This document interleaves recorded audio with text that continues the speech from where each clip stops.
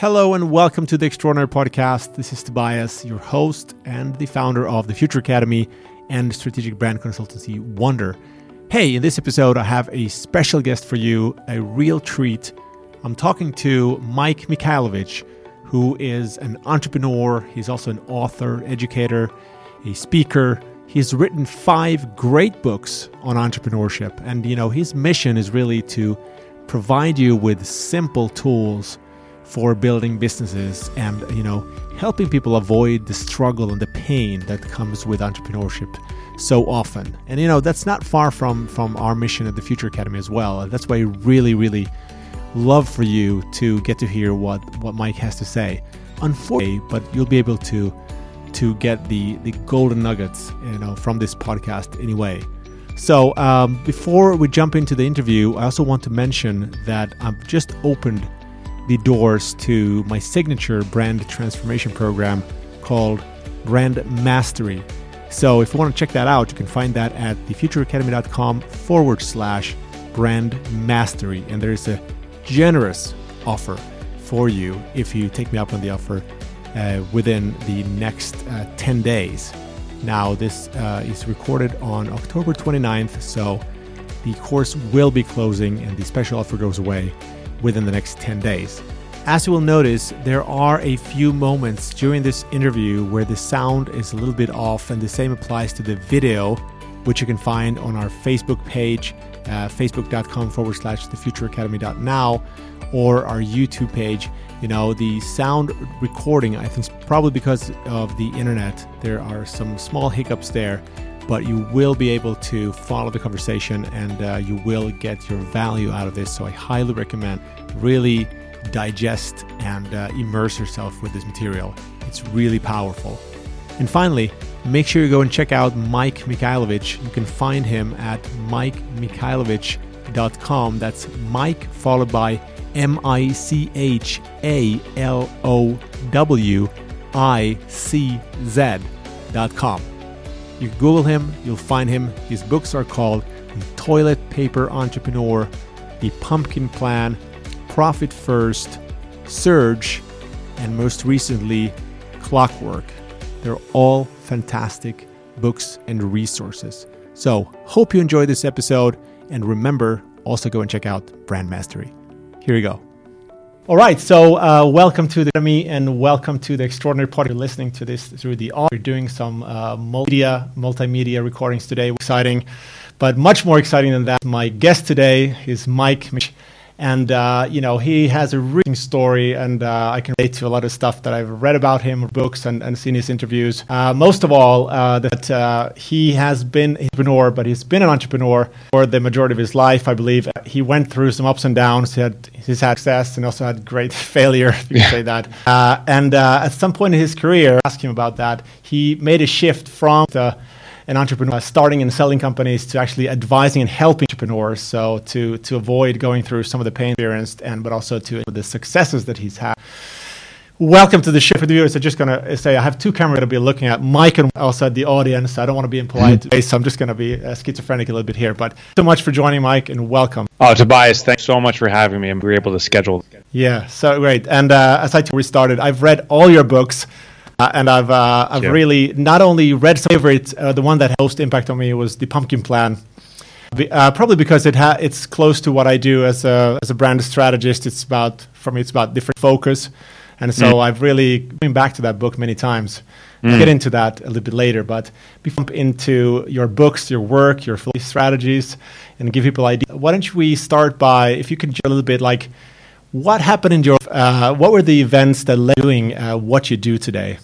Yeah, so I've been an entrepreneur my entire adult life. Ever since I graduated university, I have been an entrepreneur and never thought to be. I kind of fell into it, but then fell in love with the experience process. And what got me to where I am today is I had on the upside things of building and selling 2 multi-million companies. I had a private equity transaction. I also had a Fortune 5 transaction.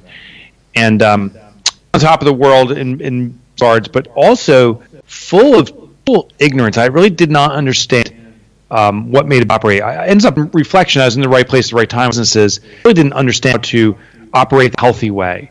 I was full of arrogance too. I thought I knew everything. Well, I said third. We all. Yeah, I'm like, oh my God, it all figured out. my business was as an investor, putting money into different businesses, and the idea was to get many going at the same time. I could make good money. Well, I was hard at it. I lost all money. I evaporated all my, lost everything, my house, my possessions. The only thing I didn't lose was my family. And yeah, it was brutal. That was only 11 years. But what was interesting, what put me on my trajectory to be an author for entrepreneurs is I remember dreaming. A question you can ask yourself: if you had all the money in the world, what would be your job? What would you do, or career, or dream endeavor? For me, it was to be an author. I thought that pipe dream and super. When I had nothing, I found a complimentary question, which is when you have no money at all, what's the location, what's the activity you will do to drive income? What do you feel called most to do? And then activity with the dream, well, there you have it. And I said, I can be an author, but I'll be profitable doing that. This is what I want to do as a career. And I also want to be my ultimate dream of being an impactful author. So 11 years ago, I devoted myself to, I've written, I haven't behind me, but I've written 6 or 7 books now. I have a new one coming out. Some of them here. Yo, thank you, brother. Nice. And my life's mission is to eradicate entrepreneurial poverty. I love that. Thank you. If I can just jump in there, I've been thinking about a lot actually. As I've been my own new venture, the future. One of the reasons has really been that I think there's so much entrepreneurial suffering that people don't really talk about, because I don't think entrepreneurs sort of wired that way. You're not sort of talk to how you're suffering. You're like, yeah, things are fine, but at the back of your, right. Yeah, it's like it's a shell game, and it's a vanity game. Many entrepreneurs judge of their business through a comparison. What's your revenue like? Common questions are, what's your revenue or income, employees you have? It's all a contest of how big are you, right? And if you have more employees than me and you have more revenue, you're a winner, and I feel compelled to compete with you. Yeah. Here's a big downside. Revenue does not dictate the health of business. In fact, I would argue revenue translates to stress of a business, because revenue, income, is a sale, so it's an obligation to deliver some product or service to that customer. The more sales you have, the more obligation you have. Obligation, organizational stress, which small business translates to stress on the owner. So the sales we have, the more we're pulling our hair, this isn't working. The solution to this is profitability. Profitability translates to sustainability. Yeah. So how do you retain the cash that's flowing through your business? And Tobias, I'm more impressed by a business, on a U.S., $5,000, and the owner's taking home $150,000. I mean, does $5 million, and you're taking home, nothing, or $75,000. Yeah. That revenue does not impress me, and it used to. But revenue, and I think the question we entrepreneurs need to have, the next time you see an entrepreneur, don't ask how big is your business, how much revenue. Ask how healthy is your business. It's a whole different dialogue. It's a big one, but it's an important one.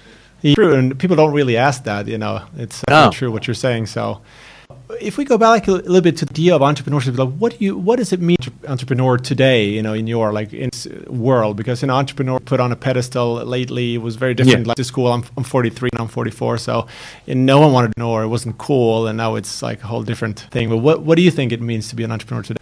Well, an entrepreneur, the traditional definition still exists. It's someone who takes on extraordinary risk to buy a concept or get to market. I think that's the basis remains the same. I think glorification, now we hear these stories of, Mark Zuckerberg or Elon Musk is like the entrepreneur now, or Sarah Lee. There's always entrepreneurs have these stories, like Sarah Blake, she's the founder of Spanx, starts something in a dorm room, cutting out material pantyhose. Now she has $1 billion corporation. What I don't like about that is it's mythology, meaning entrepreneurs go into business saying, I need an idea, and if I stick with it for a period of time, I'll be a billionaire. And they're the lot winners. Like Elon Musk and Sarah Blakely, they hit it, and they hit it big. And I've seen hundreds of thousands of entrepreneurs I've met who are, I would argue, capable, just as smart, just as networked, but their business is $1 million or $5 million, or maybe struggling to get past 100,000. So the danger we run is to cover those magazines and saying, it should be me. No, it's atypical. You should win the lottery. You should have a sound system. The real story entrepreneur is these sub-$1 million companies or $1 or $2 million that trot along as companies, but the real good entrepreneurs' business is very healthy, very, very strong. So that I think entrepreneurship is. It's just been glorified recently, so we skim over the ugly sides, the struggles that we face. Yeah, that's great. And I heard somewhere, by the statistic in the U.S., 50% of companies, or actually more than that, I think the stat is, are not profit, and the majority of that 60% are actually money. And I think that translates to something like 1 million companies in the U.S. alone. Now, if you number like globally, amount of pain, not just for the entrepreneurs, but also the families, like how they're affected by poor entrepreneurs. I mean, it's a major issue, but a lot of people talk about that. But it's a major issue. The statistic I've heard is 80% of businesses are surviving check by check, barely staying afloat financially. And this is true globally too. It's not just us. U.S. has 28 small business. A small business, by the way, defined by the SBA, which is the Business Administration in the U.S. They define as a company that does $25 million in revenue or less. That's that's me. Maybe it's your business. It's everyone listening into this. So the vast majority of business, SBA, is small business. Globally, there's a million in the U.S. There's 100 million businesses globally registered, and there's tons of other businesses that we don't know exist because they're not properly registered. Yeah. Well, of these businesses, 3% are check by check, which means if they're substantial in revenue, they can't cover their bill. So the solution is this constant panic to sell. Many businesses, almost all of them, are surviving by saying, we got to sell more, sell like crazy, and they grab the cash. And even before it's in their hand, back out the door, the panic ensues, I sell more. They have fiscally owned businesses. They haven't addressed the efficiencies necessary for a business to be healthy. Stay stuck in this constant sales trap. Absolutely, yeah. Well, I think that's a good way. That's a good point to segue into your ideas, because we know what the problem, and I think to our entrepreneurs, all entrepreneurs all feel it. We all know it. I don't think, like you said, Sarah or Elon Musk. I mean, plus they went through their struggles as well. Sure. As an entrepreneur, if you're a real entrepreneur, you know the pain and anxiety that comes with it. So I think it's very noble of you to take that on as a mission. And I was preparing for this. I was I think there's a back cover of Clockwork, where Simon Sinek calls you a patron saint for entrepreneurs. I think that's a pretty good mission. Yeah, it took the breath out of me. Simon Sinek, I admire so much by the impact having as an author for entrepreneurs and large business. And I've known him over the years. We both started authorship careers around the same. He's had explosive success, and when he shares words, I was just taken back by what extraordinary kind gesture that is. And to me, he's almost like an idiot, right, in this space. So I take it as a responsibility now. Got to fix the problem of entrepreneurial poverty. Yeah, I'm backing you on that one. Okay, so into some of your philosophy, your strategies. We don't have time to go into all of it, but I mean, before we dive into the different books, Paper Entrepreneur, the Pump Profit First, Surge, and Clockwork, right? And that's the sequence. Nailed them all, yeah. I think so. Yeah. And I have a new one, so it comes out in April. It's called Fix Next, and I'm on this mission to just keep on producing content that really helps entrepreneurs. So, fantastic. Well, before we dive into ideas, is there an idea, a purpose, a connection or system behind? Are they connected? Because in the way there are. I can and they are to one key word for each book. Are connected, and the first thing is the common themes. I am trying to simplify entrepreneurship. I'm saying I can make entrepreneurship easy, make it simpler. Yeah. Profit First, which is my most popular currently, is really about simplifying how to become profitable with the complexities of accounting and just doing it on a very simple basis. Clockwork, which is about efficiency, all was how to narrow the fewest things that have the greatest impact efficiency. Yeah. But in addition to that book, which is called Fix Next, what the thesis of that book is, I've realized the challenge entrepreneurs have is they don't know what their biggest challenge is. There's this constant, almost near panic to address all these issues, all these apparent issues, all these different fires. And we often glaze over or not even aware of one thing that business forward the most. So this next is a way to pinpoint where your vital need is business that needs to be over all those other urgent issues. What's the really impactful thing? Yeah, and so that book helps pinpoint it.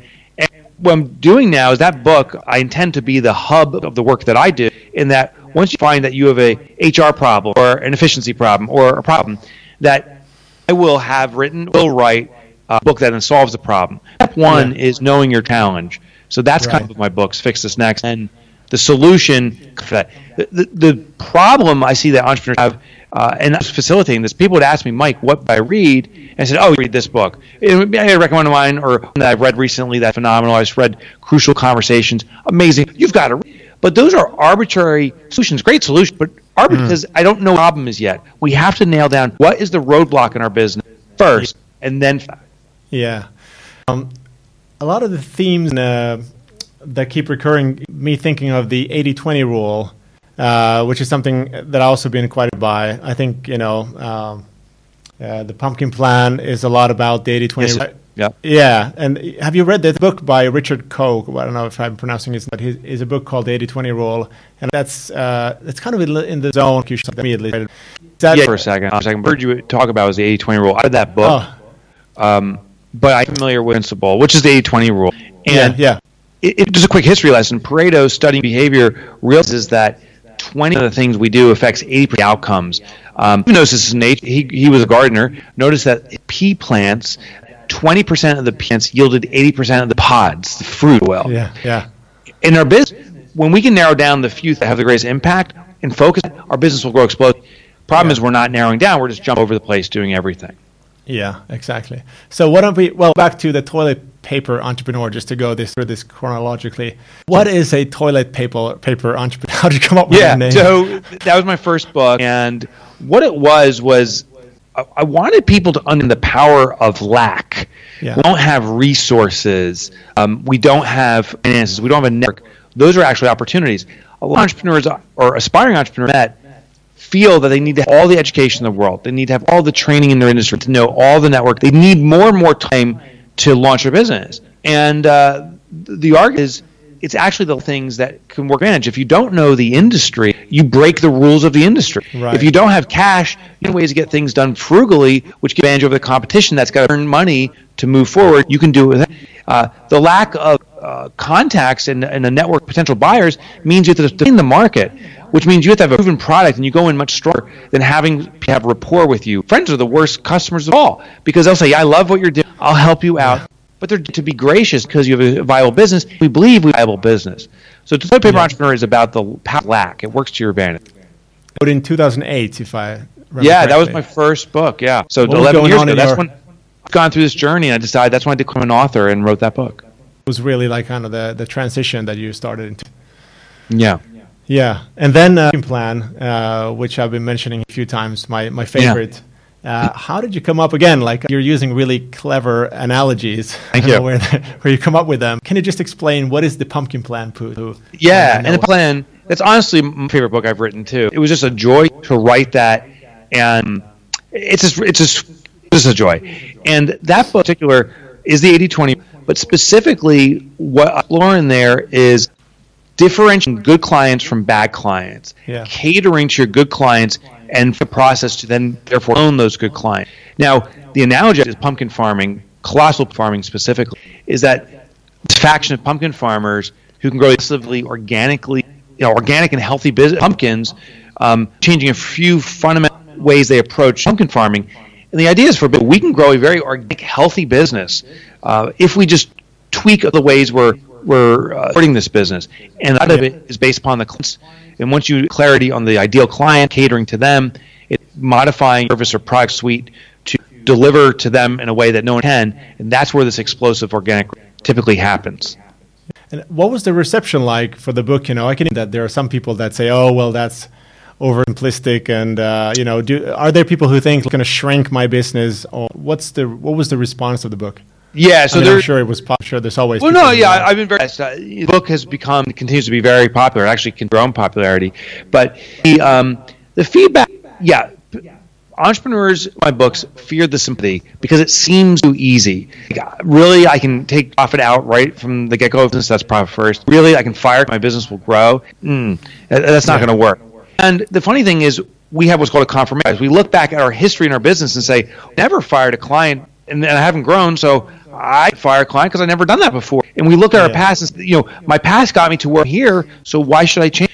And the point is, what gets to stage one, stage two is a different process. You need to change things. So that simplicity is just, my books are arm over the conversation, professor teaching you. I do joke around in my books because I think we need light of it. Otherwise, entrepreneurship is way too intense. So I get some resistance to that saying, this guy doesn't take it seriously. I take entrepreneurship extraordinarily seriously, but I think it should be a fun, joy process. So those are some of the resistance and challenges people, will put out there. Yeah. And I'm not perfect for everyone, but there is a community of entrepreneurs, and I'm very full. It continues to grow. I'll say, wow, this is what I've been looking for. Someone who gets me, will talk at my level. I've lived it myself forever. Be very raw and very real about circumstances, and an what my research and my own experience as businesses, experience and research reveal. I want to give it out. So there's a community that's enjoying that. Back from people who actually implemented brutal firing clients and actually that and constant. I'm just looking at my email now. Since we started, I can see 1 emails have come in so far. So because I ask people to put in a subject line, emails over here, and I tell them the subject line, and so I can tell it's reader, and so 2 have come in, and there's this constant stream. The thing is, I ask for it. So when people read my, I'm like, hey, drop me an email, tell me how you're doing me, tell me about your dream, and what it does for me is it affirmation loop, meaning when I hear what's working for people, I'm more excited about writing more. And people write to me too, is I respond to them as much as I can and have a conversation and cover new stories of new businesses that I interview for future books. So that's probably my part of my own entrepreneurial endeavors now, is this ability to connect with the community of readers. I love that. It's my favorite Fantastic. So, okay. That brings us to the next book, which is Profit First. Yeah. And maybe again, if you could explain what the core concept is. Yeah, what I discovered is there's an phenomenon happening. We already talked about it. There's 100 million businesses out there, yet few are profitable. Think about it, to start to do countless things, marketing, recruiting, creation. How come we can't figure out profit? Even though the primary reason we start a business is financial freedom. To do what we enjoy and to experience freedom, yet we can't figure that part out. It makes no sense. And that's to me, what I think is the greatest education I've had around finances is that the formula we use for business finances is flawed. It says sales minus expenses equals profit. In fact, the vernacular we use, we profit the line or the year. All those things, and the formula itself says profit last. It's human nature. When something lasts, it's insignificant. It's the I suspect, Tobias, you never say, I put family and loved ones last. I put my health last. No, those are critical things to your life experience. So I suspect my family first. I put my loved ones first. I put my health first. That to do with profit too. If we want to have a profitable business, we have to take it. And what I simply is flip the formula. It's sales minus profit equals expenses. Saying here in practice is starting today, every time a deposit comes into your business, a revenue, you immediately take a predetermined percentage of that money, whatever that percentage is, suggestions in the book, hide it away from your business as profit, and run your business off the remainder. Take your first. And now we've guaranteed profitability because in that percent first. And then our business, here's the expenses that's truly available to ops business. So we have to adjust our business accordingly. This is a massive idea. I put it into practice, and it was my best year ever. More sales. But no, truth, the reason that this for me was just a simple idea to that you don't think you have and put it aside. Because as entrepreneurs, I'm a good example. I'm a bit of a gadget freak and comes to equipment and stuff. And when there's some left over, I'm like, just might buy a new MacBook or whatever. And and I think that's the premise of the book. If you really simplify it down to this very core, just put your money away first, your profits away first, and then then deal with it. Be the toilet paper entrepreneur. The rest of the be resourceful, and it just works. It really works. It just works. Yeah, the idea of this, all my books too, is capturing natural behavior.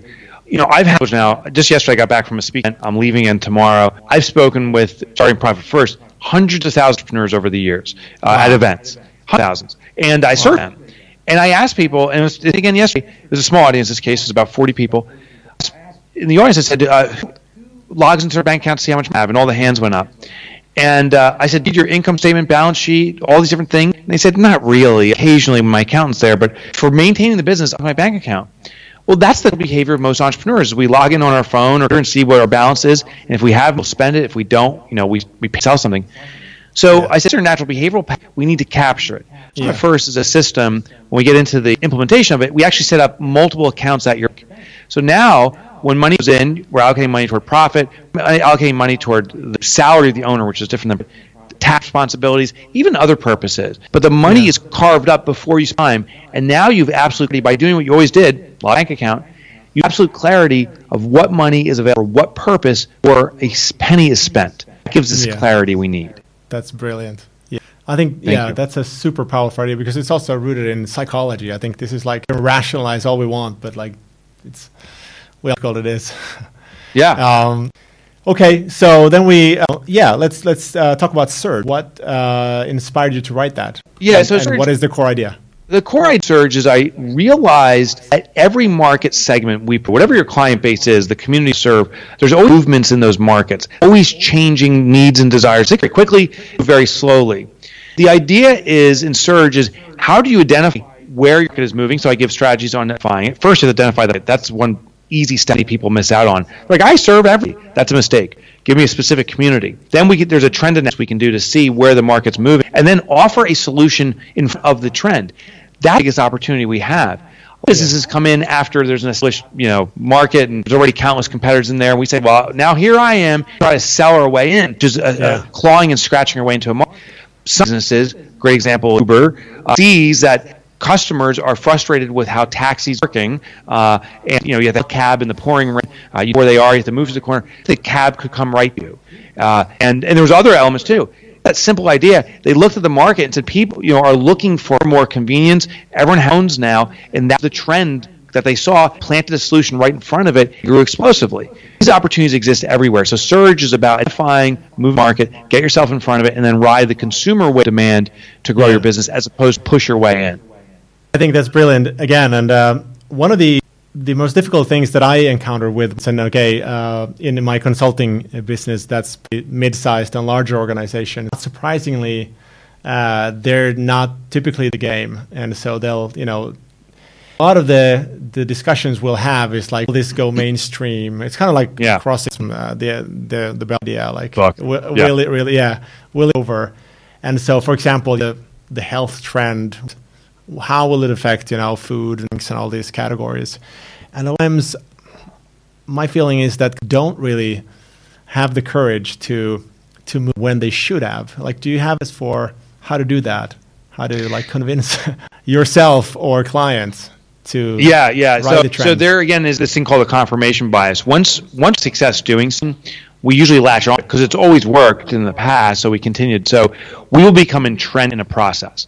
Actually, my business partner came up with a great idea. Because once you get into a groove, grooves often become ruts. You get stuck in it. So how do you break out of it? The technique we use, and we actually use this in our office, we do a thing in Utopia Corp. It's an experiment we do every year at we have a retreat that we do for the business. All hands, everyone, I don't say all hands, we have 15 employees, like a big place here. 15 of us. Get 30 hands. And all hands. And then what we do is everyone breaks into groups of 2 people. So we have small groups. And the experience is that each group is create a company we call Utopia Corp. It's the perfect company, and its only goal is to outcompete and beat our existing company. And when they create businesses, we then do a pitch where this group team comes in and says, here's the company we formed, and here's why it's better than the current that we have. And here's the opportunity. It's a way to analyze where we're falling short and introduce concepts. Basically, start a business to compete. And once we have an idea that's viable, we'll start that idea. That's our new business. And the key is this, too. Not a person in our existing company that leads it and we have cash flow. No, you're out of here. You're off to start a business. You have no cash. Start like an entrepreneur and try to be. And that's the approach. Try yourself. Google's very good at this. Google does that. Yeah, exactly. So innovate yourself before someone else does it. Innovate yourself out. If no one else is going, we'll do it. Yeah. And so, I don't know. Are there companies who are like entrepreneurs? Because I guess that's a great idea. It would be to have a bunch of entrepreneurs who are just trying to kill you every day. Yeah. It's nice to have entrepreneurs trying to beat you, and they also, you have an equity stake in business. I think as much as we're a business, every business, we're also incubators for the idea. So why not investing in these startups is to beat you? Yeah, fantastic. Okay, so then we get to Clockwork, and that's a recent book. Yes. So Clockwork came a year ago. Efficiency on. Yep. The realization was this: that productivity is the primary focus of businesses to improve their business. Productivity is not the solution. Productivity causes what's called acting. What it means is if I have 8 hours of work, and I'm just showing with my hand, 8 hours of work and every day, and I become more productive, I can get the same amount of work done in a smaller amount of time, maybe 6 hours. That frees up these 2 hours to do more work. So our natural response is, I have 2 more hours so for work. Now we have hours of work again, so now we got to press it down, use more productivity. And what we do is pack all this work into a ball. So if one thing has one issue, it unwinds the thing. Many entrepreneurs experience, they come in with this great plan for the day, and there's a wreck because that one email in. That's a business that's focusing on productivity. Yeah. Now, the one caveat is productivity is necessary, but not the differentiator. Every business needs to be productive. You got to get stuff done. Yeah. The differentiator is choreographing the organizational resources. It's organizing all that around you to work influence and support each other to the goal. It's maximizing the efficiency of the entire organization. Even if you're a company of one person, you have resources like the software and technology you have vendors, maybe virtual, and of course you have clients themselves. How do you organize them to move toward the common goal of your business? So Clockwork is about organizational efficiency and bringing that about. Interesting. So organizational efficiency and so if we kind of try to wrap that up, so the first one is really about resourcefulness. I don't know. I'm trying to come up with one word for it. The pumpkin plan is more about focus, or what would you say? Yeah, focus on and customers. Yep. Profit first. Profit. Yeah, is it cash flow management? Cash flow management. Yeah. By taking it's the pay your first principle simply applied to business. So search then more about the trends. Is that more the creation, the innovation side of need to balance with the operational efficiency? That's correct. Because you need the both sides, right? Yeah. I don't know which type you are as an entrepreneur, but I'm the guy who lives in the future, wants to create new ideas and struggles to pull through. And I think operational efficiency is I lean toward that. Yeah, I would. In our office, I own the term inventor, so I see problems and can bring up solutions for them, and that's why I write the books with solutions. I am not good. I can get first 10% going, get the last 10% done. It's that gap in between where my colleagues excel. Yeah. I think a lot of entrepreneurs probably fall in the category because, of course, entrepreneurship is kind of innovation, and I think you're integrating something new. You're probably set up and wired to do that. Yeah. Okay. Well, cool. I mean, it really makes a lot of sense. It's actually rare that you find someone, an author, business author, that a clear sort of connection between the books. I think, personal opinion, but I don't think that everyone has. It seems like you planned it all. You can just say that you did that. I don't know. I mean, I didn't plan from day one, but it's coming into. I have 25, maybe it's even 30 other book titles I write. I don't get to it all, but I think I know what needs to be. But year in, year out, I speak with my readers, and I get continually new insight by simply asking my readership, what challenge do you face now? Yeah. And that's how those new books fix this thing about. I said, what challenge do you now? And they're like, I got so many challenges. I don't know what to pick. Oh my gosh, we need a simple tool that will identify where you need to fix. Right. And so how do you engage? You said you mentioned email, but how can people engage with you? How can they want to have more of this? Obviously, we didn't dive very deep because you have such a vast body of work. But I mean, how can people get in contact? Yeah, so emails. I'm here again. Another email came in. So I got a few emails I'm going to look at when we're interview. That's the best way for people to communicate directly. But if people want to get resources, actually, I will do once, sometimes twice a year. I invite totally free to come to my offices. We have a training center. And I get 30, 40 people in and just divulge my latest research so people can give me feedback. I have a very selfish interest. I want to improve it, and I want it to serve my community. So I just invite readers to come, but the one cap, if you do come, I'm going to ask you to test out these systems. Yeah. So the best way to get on that list and to get books and resources, I have a website, MikeMotorBike.com, MikeMichalowicz.com. No one can spell Mike Michalowicz, but Mike Motorb, the motorcycle. That's easy to run. Nickname when you were young, right? Right. That's my nickname in high school. So go to MikeMotorBike.com. There's an option that says Get Tools. If you click on Get Tools, you'll get access to all the stuff we've been talking about for free. Free chapters to write. I'm a blogger and caster. But also, you'll invite, when I do it, it comes out of the blue sometimes on Sunday night. I'll invite 30, 40 people to my office, and that's on people on that list. So that way, just to go to Mike. Say it again one more time. I'm just going to ruin it now. Yeah, it's Mike Motorbike, like the motor. So MikeMotorbike.com. Okay, include some links below. Okay, great. I have a couple more questions, but that's the body of work. Went through that, and I see just again going mission. Where do you sort of see yourself be 5 to 10 years from now? Continuing this, you said you have 25 titles on your mind. Yeah. Is you want to do for the rest of your life? This is your thing. You found. This is my thing. I found my thing. I'm blessed. I found it in my late 30s, and I intend to see it through. As of right now, for my life, who knows what shifts and changes will come. But like I told you, I've always. So I'm really devoted to this. There's too many entrepreneurs that go in for the right reason and then get it because they're struggling, and we entrepreneurs really serve this world. We need the tools, so I'm devoted to making the tools. Yeah, fantastic. Someone's listening or who wants to be an entrepreneur, who kind of feels that inner voice talking to them, like what advice that you would give who are thinking about entrepreneurship? Like what are the things you're aware of, or you maybe? I think the big is action your advantage, and so don't overthink it. Don't too much time researching. I'm not saying go in totally blind. Have a plan, have an idea, but once you have that idea, you're going to learn more by doing than you are by studying. So do it. And then I encourage people to take small steps. Like to say I'm going to have $1 billion company or whatever that big dream is, that's wonderful. But really, the question is, how are you going to survive the day? How are you going to get through tomorrow? What's the one new company you want to add this week or month? Really down to super small bite-sized pieces, your progress, and think about much greater progress. I used to just think, I got to have $1 million, I got to have $1 million.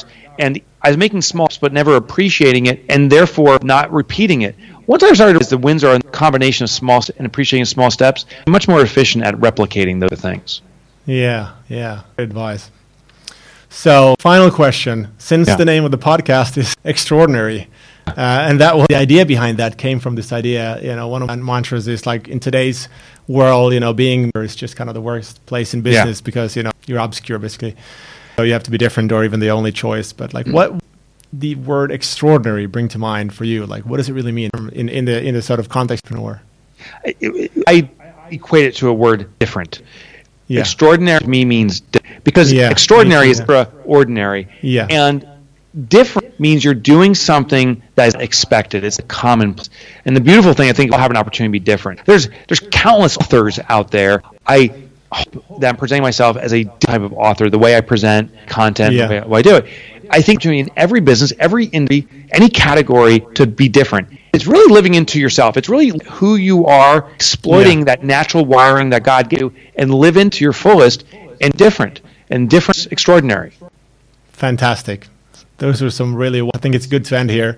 Thank you so much for doing this. Really, it's been a privilege. I'm a huge fan of your work, and I really implore everyone to check Mike's books out. I mean, you won't, either one, just start with anyone, and I promise you'll get some simple, powerful idea, implement them. Of course, the results will speak for themselves. But so thank you, Mike. I really appreciate it. I'm going to live stream here. Maybe we can finish off in a couple of words. Thank you so much. Thank you. Bye-bye.